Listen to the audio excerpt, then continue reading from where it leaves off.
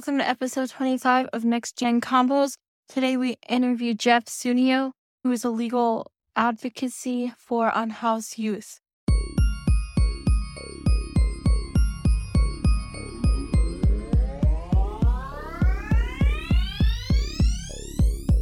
The material and information presented here is provided by Lived Experience Youth and for general information purposes only. The views, thoughts, and opinions expressed are of the guests of our podcast own and do not represent the views, thoughts, and opinions of Youth Move.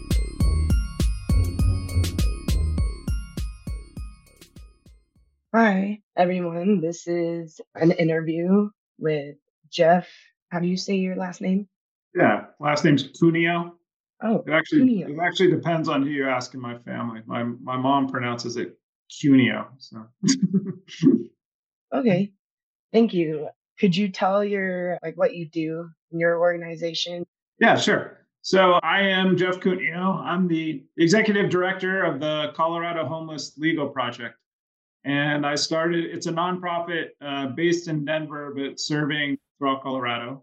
I started about a year and a half ago. What it does is it provides civil legal services for youth and young adults experiencing homelessness or even at the risk of experiencing homelessness. So what I have tried to set up is a system where I work with various nonprofits and agencies to provide legal assistance to folks who need it. I work with a number of different agencies in the Denver metro area, Volunteers of America, their Bannock Youth Center. I work with Urban Peak. I work with Dry Bones, another provider. I work with Family Tree, their homelessness program. I have a contract with the Office of Child Representative. It's basically the administrative body overseeing the attorneys for dependency and neglect cases, some other cases as well. And I work with their attorneys on issues that they can't handle in the dependency and neglect cases. Thank you. That sounds like an amazing organization to Thanks. help people experiencing homelessness in the youth population. I also would like to know, how did you first get into this line of work, like working with nonprofits? If you could share a little bit about that, that would be great. Okay. I'll try to make this as short as possible. So my legal career has always kind of been oriented towards youth and young adults. So I moved to Colorado from Sacramento, California about 8 years ago. And in California, I was a public defender, specifically a juvenile public defender. I was hired specifically for that area of law. So I spent 10 years representing kids in delinquency system, as well as kids who were direct filed into the adult system. And at the same time I was doing that, there was a youth homeless shelter in Sacramento. It's called WIND. And my mother actually served on the board for WIND for a while. So I had some connections there, and I went over to them and I said, hey, look, do you need a pro bono attorney that might help, some of your youth who have legal issues that arise from time to time? So about 20 years ago, I started a once a month legal clinic at the WIND shelter, where I would go in and talk to kids and young adults and see what legal services I could provide. So I came over to Colorado, like I said, about 8 years ago. I did the same type of stuff. I opened my own legal shop, my own law firm. I worked with kids in the delinquency system and then youth who are direct filed or transferred into the adult system as well throughout Colorado. And then at the same time, I kind of did the same thing. I walked over to the Bannock Youth Center and I just said, hey, do you need a lawyer to help your clients with whatever legal issues they might have? So they said, yeah, we could really use a lawyer. So I started working with Bannock, and then I made the transition about a year and a half ago to really focus on this population full time, to kind of get out of the delinquency and adult criminal justice system and to focus more on these civil legal issues that youth might need an attorney for. So that's kind of my background. That's awesome. Thank you. I also would like to know, what are some of the barriers that young people deal with in legal situations, whether it's just getting harassed by the police, or they can't afford different legal things and then they struggle to find those resources. Yeah, I think you nailed it. The biggest barrier I see is access to quality legal representation when when legal representation would be very, very helpful. I think and I'm going to include my nonprofit in this, there's like a bunch of, kind of legal services organizations that, they'll do something, but they won't do something else. They'll help you with this legal issue, but they won't help you with that legal issue. And I think it's really tough for youth experiencing homelessness to kind of wade through all that and figure it out. And so what happens, I find a lot is that either A, they try to ignore it because they don't know what to do or who to go to or how to proceed. Or two, they try to do it themselves, but they're in a system that is kind of hostile to them and is not looking out for them and is honestly sometimes just opposed to their interests, and they don't have anyone there advocating for them. So I mean that's why I got into what I'm doing now, is because I do think it's very important that youth in our community get the ability to have a lawyer, that they can go get a lawyer if they need to, who will advocate for them specifically in all these situations, who will be strong for them in a courtroom, who will be strong for them with outside agencies, government agencies, whoever is, opposed to them. So that's why I started. I'm trying to think what else. I think also just like, these court processes are complex. They're not, and they just get more complex, and they're hard to navigate, and they're hard to understand, and they're hard to know what to say and when you say it and who to say it to. And it can be scary too, right? Like I talk to a lot of folks who are they're scared. They don't know what they're facing, what's going to happen. I can relate to this, but you think the worst is going to happen, right? Your mind goes to a place where like, oh my gosh, this is going to be a terrible outcome for me. And I think just having folks who, like me and other people, to explain things, just explain things at a very minimum, can reduce some of those barriers and just point people in the right direction to get help. I think the last thing I'll say is that, a lot of stuff I deal with isn't like, hey, I'm in a courtroom arguing in front of a judge. A lot of it is I'm a lawyer who's dealing with, maybe a landlord, or dealing with a custody issue. And that I can bring that kind of expertise not to a courtroom, but to like whatever kind of barrier the youth is facing to become successful or to do what they want to do in their lives. And I think I found that to be very helpful for folks and for kids and for youth, is that just me kind of lending just my lens to the issue that might be getting in their way, or not letting them get housing, or not letting them get whatever benefits, or just move on with their life, right? That I have this old conviction. How can I get rid of it? I found that to be very helpful as well. With that being said, do you have like any recommendations for other organizations that work with youth to help them make sure like their young people understand their rights, maybe within even the organization, like when they're unhoused, or like, have any recommendations on just understanding their rights when they're outside of that organization as well? Yeah. So that has been a long time kind of passion of mine, that in this space, in this community, and all these like goodwill people trying to do good in the world, we kind of, they leave out the legal kind of aspect of it all, and specifically the legal education piece of it all. So, I think working with local nonprofits to kind of put on and, know your rights kind of nights, those kind of things can be extremely helpful. I also think that just getting legal services to be thought of as part of the solution to folks, who are experiencing homelessness, who want to go on in life and want to do other things, and having the conversation about at the very beginning when folks come into the organization or the program, like, hey, do you have any legal issues that need assistance with? What are they? And I've noticed that most of the nonprofits I deal with, the legal aspect of someone's life is kind of just not even discussed. And it only comes up like later in life. It's like, oh, wait, I have an eviction on my record. Now I can't go, rent this landlord won't let me go get this apartment. Well, if we would have surfaced that issue 2-3 months ago when you first walked in the door, we could have been working on that and try to triage and try to find some solutions for you. So it's been a big, what would you say? It's something that the nonprofit world in this space doesn't do a very good job of in my experience. And I would really like to see.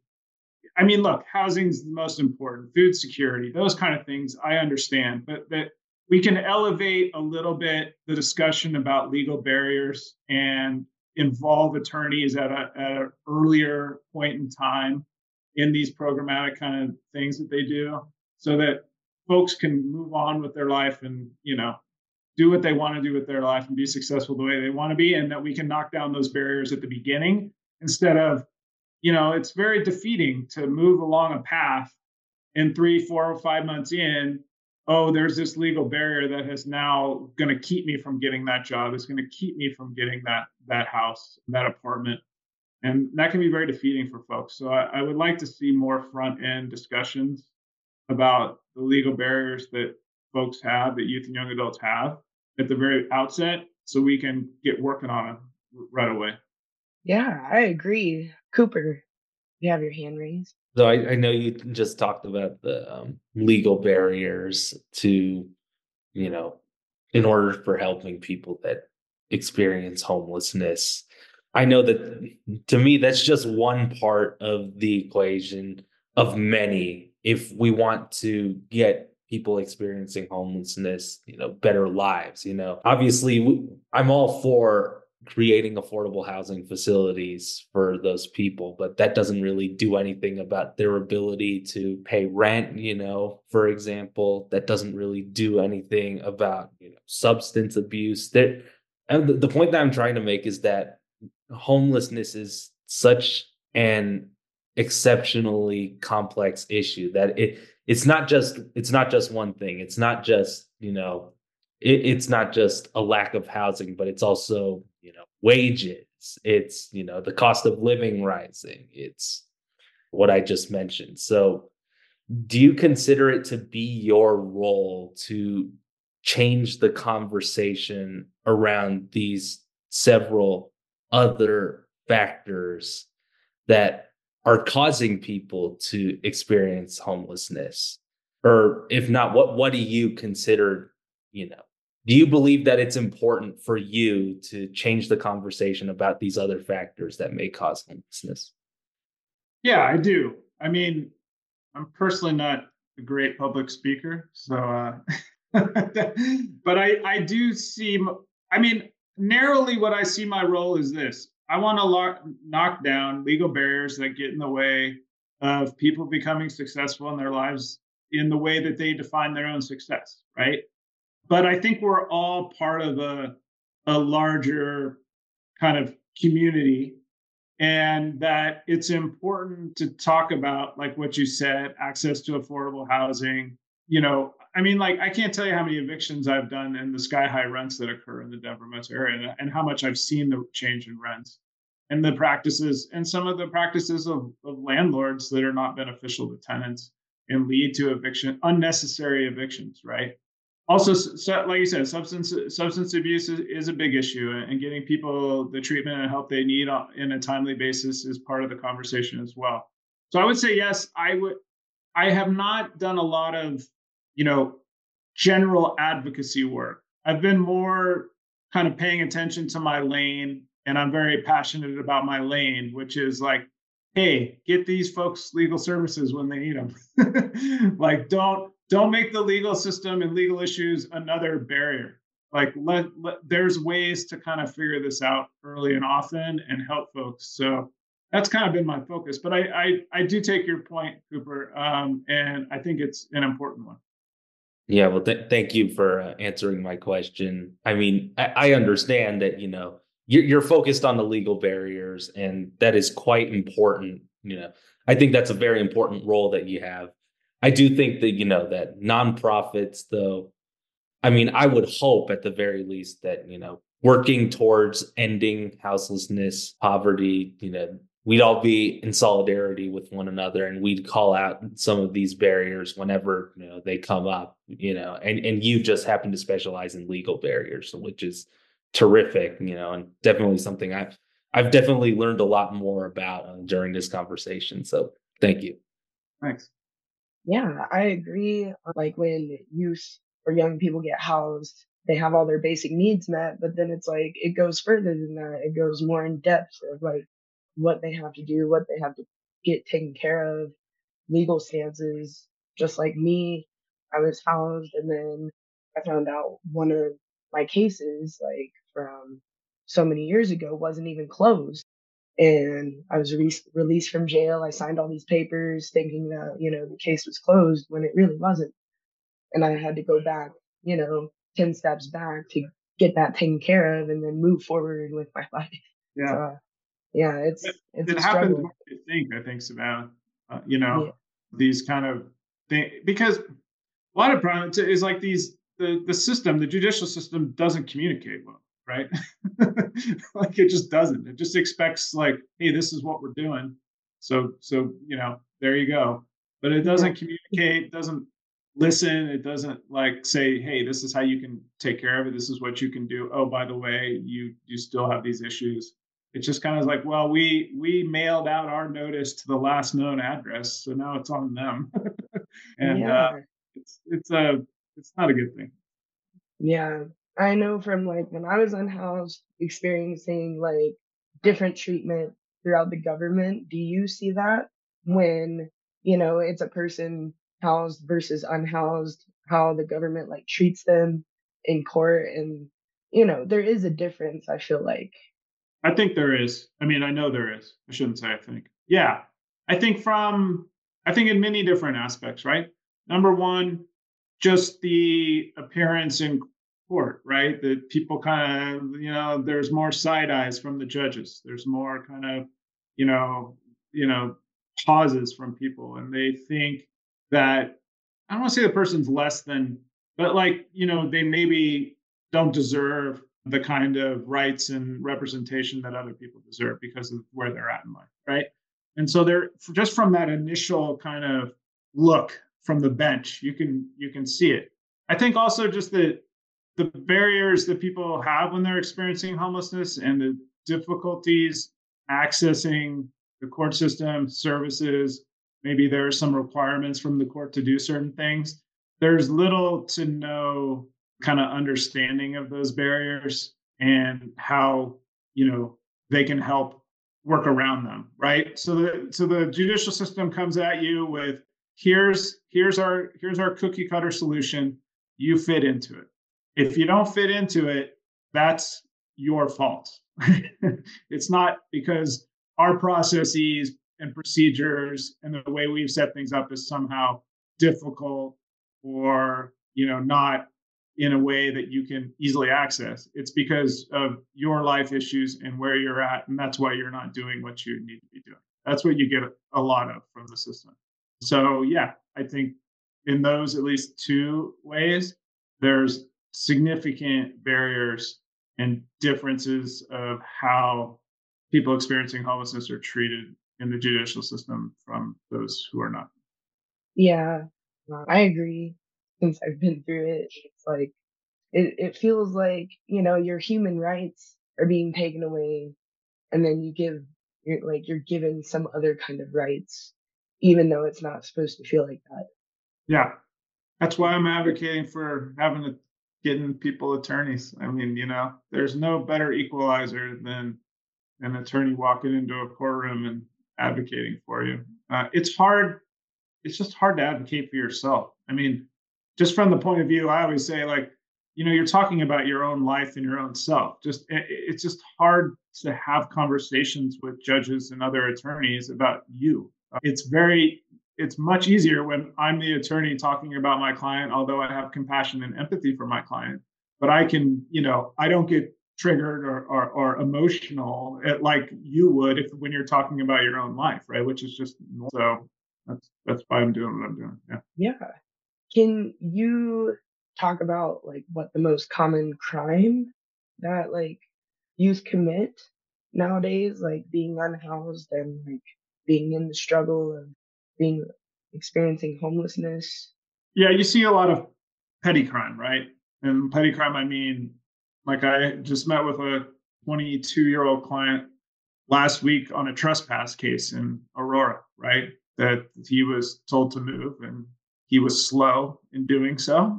And the police came out and ticketed him. You see a lot of that unlawful camping, trespass on private property, which, you know, is technically private property, but right, it's more like open space, you know, parking lot kind of places that, although I understand why it's considered private property, is, you know, more of a quasi public space in my opinion.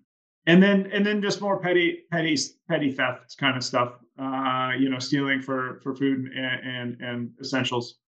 I think in some jurisdictions in this state, they do a decent job of understanding the motivation behind some of these issues. And I think other jurisdictions don't differentiate the motivations. And I mean that by saying, you know, I don't meet a lot of youth experiencing homelessness who get caught up in the criminal justice system, you know, trying to be criminals, right?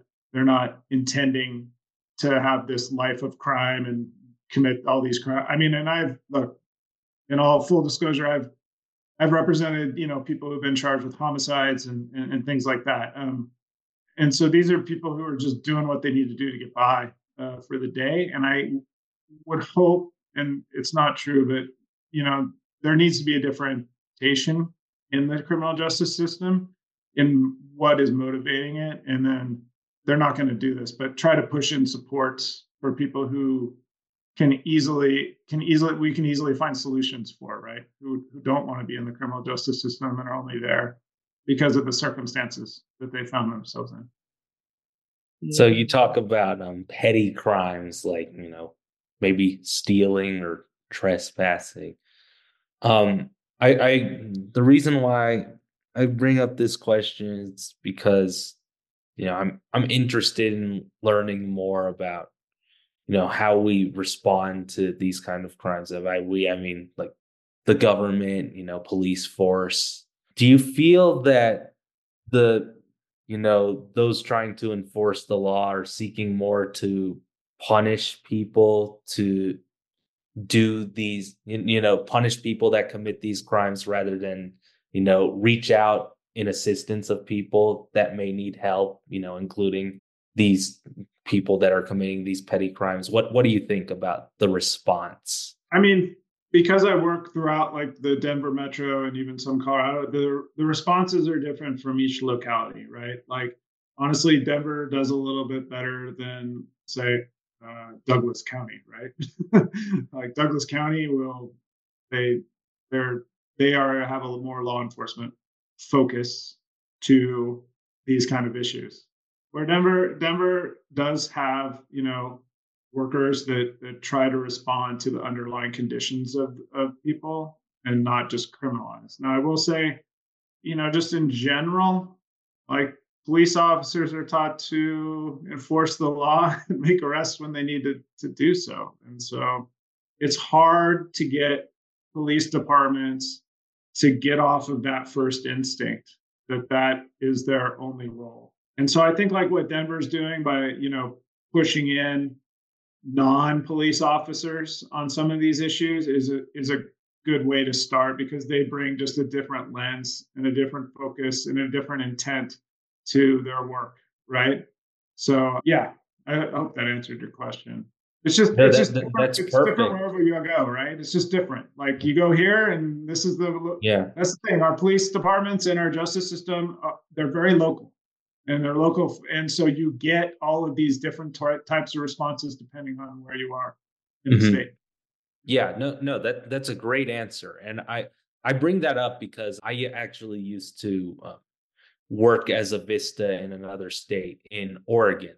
I mentioned that on a past podcast episode, and the reason why I bring this up is because the city that I temporarily lived in, Eugene, Oregon, they have this system called Cahoots, which uses social workers to interact with people that may have committed these kinds of petty crimes instead of police officers, so as to de-escalate the situation rather than, you know, to punish or even have the situations become escalated and result in unnecessary deaths. So I think it's good to see that, the city of Denver is responding by having these, workers instead respond to these crimes. I think it's a step in the right direction, because I'm a believer that these people need help more than, they are committing crimes because, they have bad intentions.